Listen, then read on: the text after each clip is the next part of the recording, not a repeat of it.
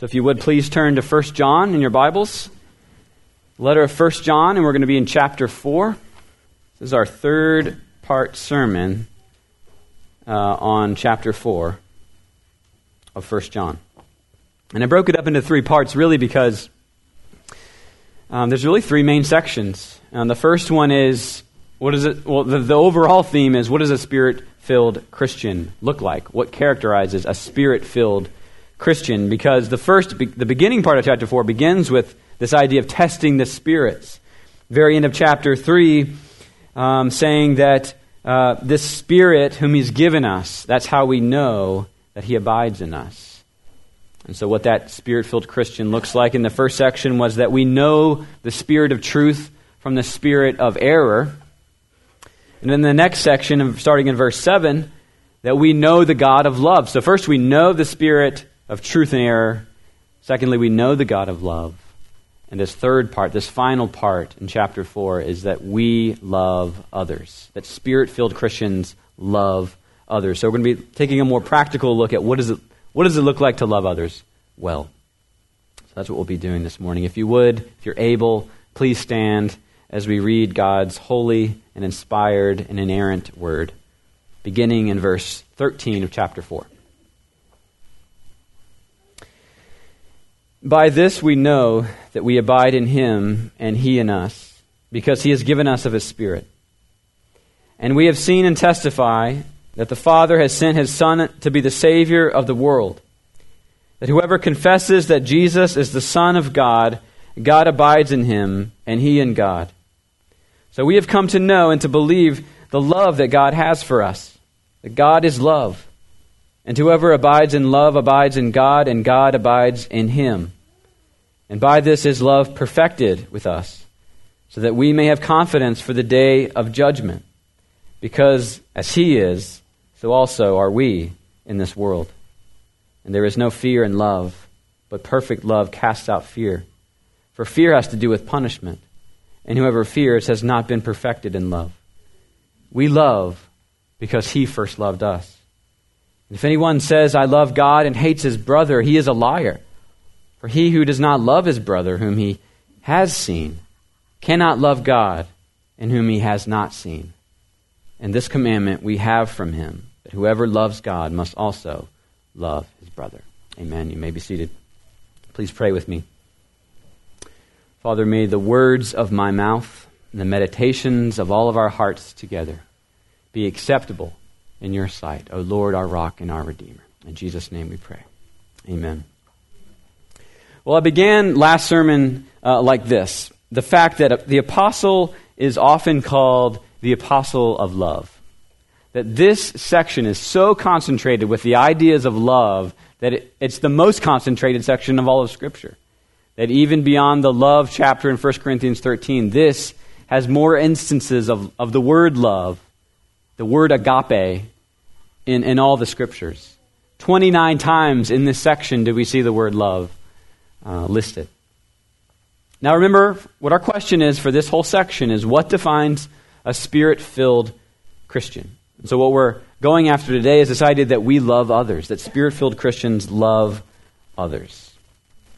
Now, that's easy to say, but it's hard to do. It's hard to love others well, is it not? We don't particularly feel like loving others all the time, do we? I don't wake up eager to love everybody around me. That's just not my natural bent, right? And I don't know if that is for you. Just outpouring of love towards your spouse in the morning. Loving others sometimes seems to be more of a pain than a joy. But John here in our passage gives us three reasons why we might struggle to love others, including fear, hate, and forgetting that people bear the divine image. So how do we free ourselves from fear, hate, and the denial of the image of God? That's what we're going to examine this morning. You know, last week I opened the message with the fact that Christianity is the only major religion to have a personal God of love at the center of what we believe. that the love of God, that God is love, is at the center of everything we believe in our faith. Not Buddhism, nor Islam, or Hinduism teaches that. Only Christianity. But also unique to Christianity is the motivation to love, the reason to love. Why do we love? Why are we told to love? Sure, God commands us to love, but He doesn't tell us to love without a massively important reason. And that reason's clear, and it's been repeated throughout John's letter. We love because we've been loved by God. 1 John 3:16 says, "By this we know love, that He laid down His life for us, and we ought to lay down our lives for the brothers." Chapter 4, verse 10 says, "In this is love, not that we have loved God, but that He loved us and sent His Son to be a propitiation for our sins, an atoning sacrifice." Verse 11 of chapter 4, "Beloved, if God so loved us, we also ought to love one another." And in verse 19, what we just read, we love because He first loved us. Do you see the pattern? Do you see what John is trying to hammer into our heads, into our hearts? That we love because Jesus loved us, because God loved us. We love in response to a great love. You and I have been loved first. You and I have been shown grace. You and I have been welcomed in, accepted, saved, and therefore we're free to love others. But this isn't just a model that we're supposed to emulate. Okay, Jesus died. He lived this perfect life. I'm supposed to live like that. Sure, that's true. But what it also is, and more importantly, is it's a transforming power at work. That grace transforms you. The gospel changes you. From a person who's trying to earn and avoid punishment from God to one who has been accepted, been loved, and then can share that with others. Do you guys see how that's freeing when you've received that kind of love? So John's message this morning, what he's communicating, is that we love others because He first loved us, which means we're not held back by fear, we're not controlled by hate, and we love God whose image other people bear. So those are 3 points this morning. It's in your outline in the bulletin that the Spirit-filled Christian is not held back by fear, is not controlled by hate, and loves the image of God. Look at verse 18 as we start with this idea that the Spirit-filled Christian is not held back by fear. He says, "There is no fear in love, but perfect love casts out fear. For fear has to do with punishment, and whoever fears has not been perfected in love." Before we jump into what he means by fear and where that's taking us, we've got to go back to verse 13, all the way through verse 17. Because what's interesting in 13 through 17 is a great summary of the entire letter of 1 John, all the way through. That he is talking about all those things. He's repeating these same ideas leading up to this idea about fear. He says in verse 13, "By this we know that we abide in Him, and He in us, because He's given us of His Spirit." You see the truth there? He's trying to remind us that we have been given the ability to know and to believe and to trust by the Spirit whom He's given us. That none of our believing would be possible without the Spirit at work in our hearts. So that's the first instance of His grace in verse 13. In verse 14, he says this, "And we have seen and testify that the Father has sent His Son to be the Savior of the world." I mean, that is a major theme already in 1 John, that this is an apostolic letter, that this is a witness from the people, the very people who saw Jesus, who touched Him, who walked with Him, who were His disciples. John is saying, I know Jesus. I knew Him. I knew Him in His earthly ministry. Therefore, I'm sharing with you truth. Right? I'm a witness to this, he's saying. That this gospel is not just a made-up story, but this actually happened. That Jesus is a historical person, and I was with Him, John is saying. And so the Spirit has been given to us. This apostolic witness has been given to us. And in verse 15, we're told, whoever confesses that Jesus is the Son of God, God abides in him and he in God, meaning believe this message. So John is saying, this is a true message, now put your faith in it. And if you put your faith in it, if you put your faith in Jesus, God will abide in you. So he's kind of giving us this outline of how you can have assurance. That's what he's leading us to. That if you confess that Jesus is the Son of God, he will abide in you.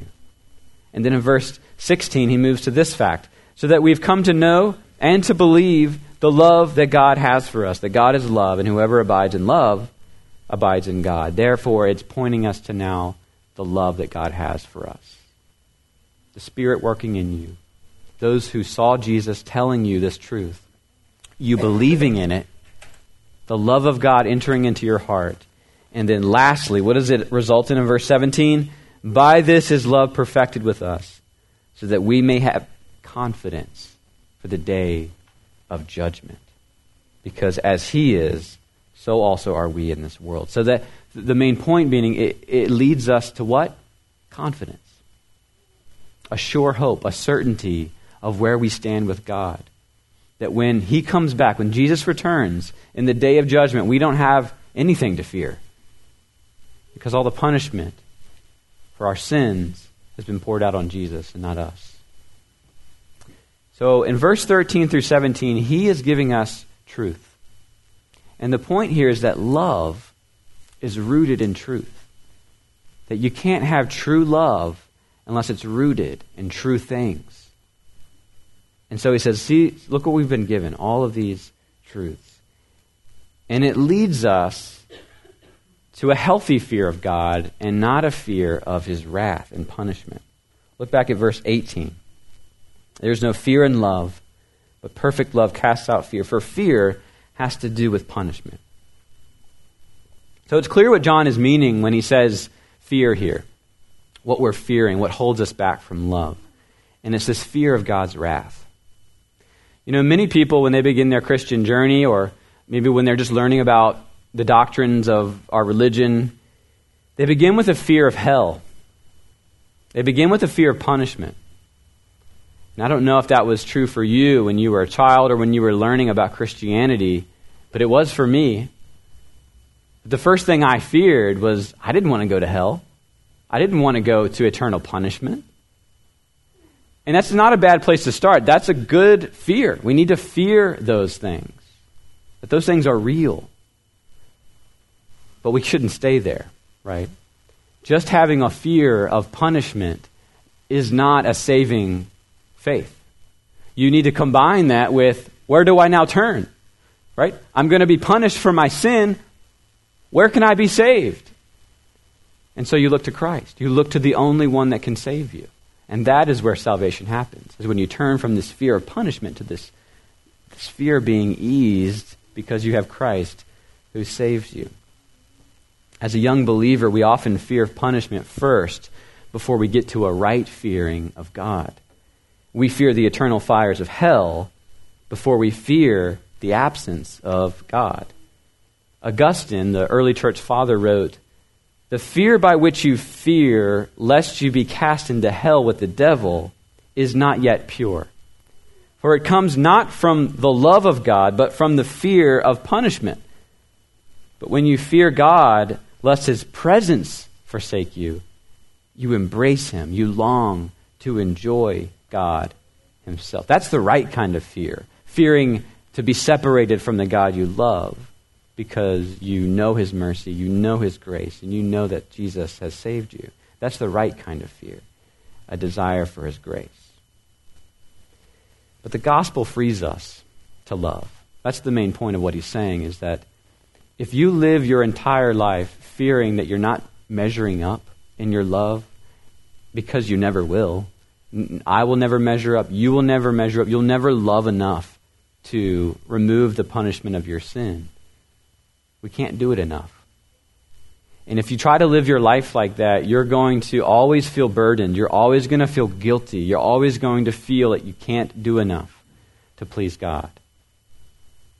And so, telling people to love others without first telling them of the love of Christ is nothing but turning the gospel into law. It's just another rule to keep. Right? I actually came to this text very hesitant because I often heard that message in church very, very regularly. to love God and love others. Love others and go and love others. That was kind of the central theme. But never, very often did I hear that God loves you, that He's the one who saves you, that He's the one that you first experienced love. I remember sitting as a young kid listening to these sermons, and these sermons basically, I would say, were go out and love others, other people. That was the main thrust of the sermon. And I remember feeling just kind of lost because I knew I couldn't do it well enough. And if this was all that Christianity was this message to go and love, then that was never appealing to me because I wasn't good enough to do that. But there was an instance in Sunday school at this church that I remember hearing the message of repentance, which is actually what we're going to teach at VBS. One of the things we're going to teach is repentance. And what repentance kind of made me think, repentance means turn from what you're doing and do something else, right? Turn toward God. It made me realize that I had sin in my heart. Now that's interesting. That's something I could really grab hold of because I realize I'm in God's debt at that point. I need to be forgiven. And then there's so much more you can discover with the gospel that you can't do enough. You have to be saved. That it's not just go out and love others. That's not enough. And in fact, that's law. It's not grace. So the message here he's saying is that for fear has to do with punishment. That you can't go out and love others in a freeing way if you're always fearing that you're going to be punished. Perfect love casts out fear. And so that first love you need to know is God's love for you. But why can loving others be also scary? So here's this idea of fearing God rightly, but we can also fear other people when we try to love, right? We can fear rejection. Have you ever tried to really love someone and just been flat out rejected? It's not fun. It's not fun. People may not accept the love you show them. And they may not see the heart that you have for them. How about you young kids in school? Have you ever seen a bully at school who's picking on someone? And if you were to stand up for that person who's being bullied, that bully may turn their anger at you, right? If you're trying to do something good, but you need to stand up to them, right? You need to stand up for the victims, the people who are being bullied. But again, you might be rejected. How about the fear of being taken advantage of? Have you ever given your money, your time, your resources to people in need and got nothing in return, and you maybe never heard from the person again? Right? Fear of being taken advantage of. People may just disappear and take and take and take. How about the fear of sacrifice and pain? A couple sermons ago, I quoted C.S. Lewis on this idea that when you truly love another person, that's not a safe investment, meaning to love at all, C.S. Lewis says, is to be vulnerable. When you love someone, you are exposing your heart to them. And that's a vulnerable place. It's a place where you could get hurt. He says, love anything and your heart will certainly be wrung and possibly broken. If you want to make sure, though, of keeping it intact, you must give your heart to no one, C.S. Lewis says. Right? If you don't want to get hurt, don't love anybody. That's what he's saying. You see, love opens yourself up to hurt and sadness and grief because we continue to live in a sin-filled world. That death and sadness will infiltrate all of our relationships. And Christians aren't spared from that kind of trial and difficulty when we open ourselves up to love. But Jesus knew this well, did he not? He knew this fear, and he overcame this fear. I was looking in the scriptures for a verse that maybe described that Jesus was afraid or feared. The closest thing I could come up with or find was that he said that I'm troubled. And Jesus said he was troubled. And that word tarasso in the Greek is very close to fear. It's turmoil, it's shaking, it's being unsettled, right? And we can often think of Jesus in the garden, of having that unsettledness, that turmoil. He said in John chapter 12, he says, now is my soul troubled. And what shall I say? Father, save me from this hour? But for this purpose, I've come for this hour. Father, glorify your name. See, he's talking about the cross. He's saying, now my soul is troubled because he's thinking about what he's about to give up, the pain he's about to endure. Another time where Jesus said he was troubled, this word, tarasso, was when he was talking about the betrayal of Judas. He said, after these things, Jesus was troubled in his spirit. And he testified, truly, truly, I say to you, one of you will betray me. You see, Jesus felt the very kind of turmoil and fear that we feel in life, that he knew it. If you've ever been betrayed by a friend, he felt the same thing. If you ever knew that you've got to go through a lot of pain and suffering that barely touches what he was going to go through, right? He understands that fear and that pain. And what the blessing is to know is that Jesus' perfect record conquers our fear of punishment. That he conquered fear. He conquered all of those sins and struggles that we struggle with perfectly, without any sin. And so if we know that for yourself, then that should conquer your fear as well. That he overcame fear and trepidation so that we could overcome fear and love others well. He says in John 14, let not your heart be troubled. Believe in God and believe also in me. So that's the first point. That's the first point, that the Spirit-filled Christian is not hindered by fear. Secondly, the Spirit-filled Christian is not controlled by hate. Look with me at verse 20. If anyone says, I love God, and hates his brother, he is a liar. For he who does not love his brother whom he has seen cannot love God whom he has not seen. Why do people hate? Why do we hate? Why do we struggle with hate? It's a word we're trying to really get our kids to not use, especially when it's talking about food or something we've cooked for dinner for them.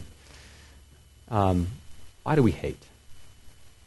The reason we hate, and we all struggle with this to a different degree, is people get in the way of what we love. That we're loving things other than God. And see, the world's operating principle is hate. Hate is what bubbles up in our heart when we don't get what we want. When our desires become demands, and when our demands are not met, we destroy anything and everything that comes in our way. In James chapter 4, he says it like this. I'm paraphrasing, but he says, you desire and do not have. So what do? You murder. We hate. And that's what hate results in, right? Is murder. But as John has already said in this letter, true believers are not controlled by hate. In 1 John chapter 2, verse 9 through 11, he says, whoever says he is in the light and hates his brother is still in darkness. Whoever loves his brother abides in the light, and in him there's no cause for stumbling. But whoever hates his brother is in the darkness and walks in the darkness and does not know where he's going because the darkness has blinded his eyes. He's saying hate should not be a characteristic of a believer, hating other people. And though we may struggle against hate, it should not be the regular pattern we see in our hearts. And you know, Jesus, he gave us an example where he could have hated people, but he loved us instead. That he exhibited this fruit of the Spirit. From 1 Corinthians 13, you can think of the list of those attributes of love from 1 Corinthians 13 as something we're to do, be loving in all those sorts of ways. But we should also read it that Jesus did it all perfectly. That he did chapter 13, 1 Corinthians 13 perfectly. Love is patient, love is kind. And I want to hang out on that word, love is kind. That we're to be an example of kindness to other people. Some people have called that the slender virtue of kindness. And that's what God is for us, that he is kind toward us. And that we should be kind toward others. He actually calls himself kind in Titus 3, verses 4 through 7, that it's the loving kindness of our God that saved us. That kindness is a fruit of the Spirit. Love, joy, peace, patience, and kindness. It's a life-changing love. It's a generous love, his kind love toward us. And as we receive the kindness of God, we're called to extend that same kind of kindness to others. And our kindness to others is in fact modeled upon God's kindness to us. So are you kind? Would you describe yourself as a kind person? Also, Jesus could have been very resentful with all the sin and the anger and the murderous plots and the betrayals toward him. He could have been resentful. But he wasn't. Love is not resentful. From 1 Corinthians 13:5. Philip Ryken writes a book on this idea of love, loving others well, and he highlights love's ability to forgive and to absorb evil that others do to us. And it's illustrated really in Jesus' forgiveness of Peter's denials. Think about Peter's denials. Philip Ryken writes powerfully, Jesus did more for Peter than simply call him to repent when Peter denied him. Because a few hours later, he went to the cross and paid the price for Peter's sins. He did more than just ask him to repent. He paid the price. And in John 21, we see Jesus giving Peter 3 opportunities to affirm his love for Jesus. 3 opportunities to match his 3 denials. Jesus allowed Peter to experience the forgiveness that would launch him into this world-changing ministry of an apostle. So are you a kind person? Ask yourself. Are you a resentful person? Are you forgiving? Do some assessment here as we think about what's the life that we're living, what's the life that we're modeling to other people. We shouldn't be controlled by hate. And lastly, the Spirit-filled Christian loves the image of God. Look at verse 21 with me. 20 and 21. If anyone says, I love God and hates his brother, he's a liar. For he who does not love his brother, whom he has seen, cannot love God in whom he has not seen. You see the logic that John is using here? He's saying if you see a brother or sister and you're not loving them, how can you love God whom you haven't seen? So the point he's making is that people are made in God's image. Right? That they reflect the Creator. And if you're not loving the image, how can you love who the image points to? That we should love the image of the one you love the most. Thaddeus Williams writes in his book on confronting injustice, he says, in a sermon on love, Augustine, this early church father, attempted to sum up the entire Christian ethic with the famous line, love God and do what you want. His point being, if I treasure God as God, that first affection should recalibrate all my other affections, my other wants. If I love God, I should be recalibrated. I won't want to lie to you since you bear the noble image of the God I love most. I won't want to steal your stuff or your spouse because you carry the unique image of the God I love most. Love God, and you will give those who bear your beloved's image the respect they are due. A really interesting week this week. Hannah and I my wife and I went to her 20-week appointment on Wednesday. 20-week appointment, and we got to see the ultrasound of the baby.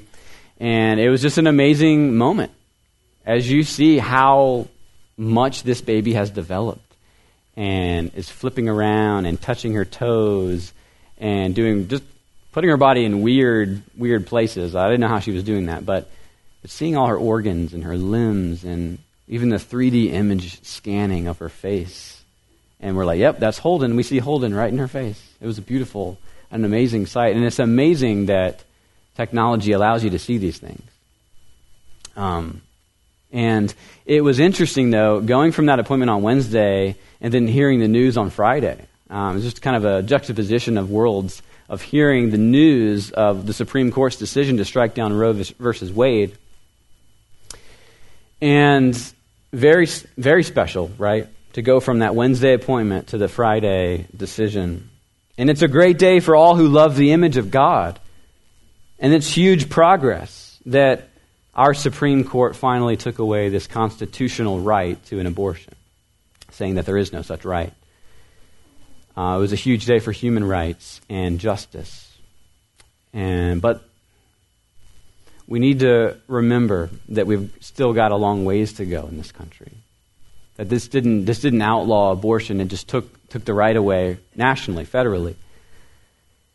And also, let's not forget what love looks like in a post-Roe versus Wade world. That love looks like compassion and kindness and gentleness toward those who disagree with this ruling, which is a lot of people. And let's not assume that this is going to end all the debates or end the fury over this, or the anger toward this. That persecution is going to die down or something like that. It's probably just going to intensify, to be honest. And as one Christian author put it, our work is really just now starting. That we must help and support moms and dads and babies and love them all, and in so doing, make abortion unimaginable. Right? The goal is not just to outlaw abortion, it's to make it unimaginable. That you would never even consider it. For one, because you know that's life, that's a human being there and not tissue. And secondly, that you'll receive support and love from the church to come around you and to help young dads and young moms to support these children and these babies. The work continues. Right? We have not arrived. We have not finished. And we see abortion, it's not a new thing. It's historic. We've seen it all throughout history. And we've seen Christians be against it from the very beginning, from abortion and infanticide. But abortion isn't the only gruesome thing humans are capable of. This tragedy, Williams writes, plays out in gruesome detail throughout the Old Testament. Slavery, murder, rape, child sacrifice and abuse and theft happen when people worship idols instead of God. When we're worshiping something other than God, injustice happens towards his image bearers. The first commandment, to have no gods before God, is where any authentically Christian vision of justice begins. Devalue the original by putting something else in his place, and it's easier to treat the images like garbage. If you devalue the original, you'll treat the images like garbage. But if God is God, you'll treat the images with infinite value. And that's babies, unborn and born, and families, no matter who they are or what they look like. That we will have compassion for all people and their needs. And this also has the implication that when we see those who are suffering around us, that we will do our best to help them. Proverbs 3, verse 27 is very interesting. It says, "Do not withhold good from those to whom it is due, when it is in your power to do it."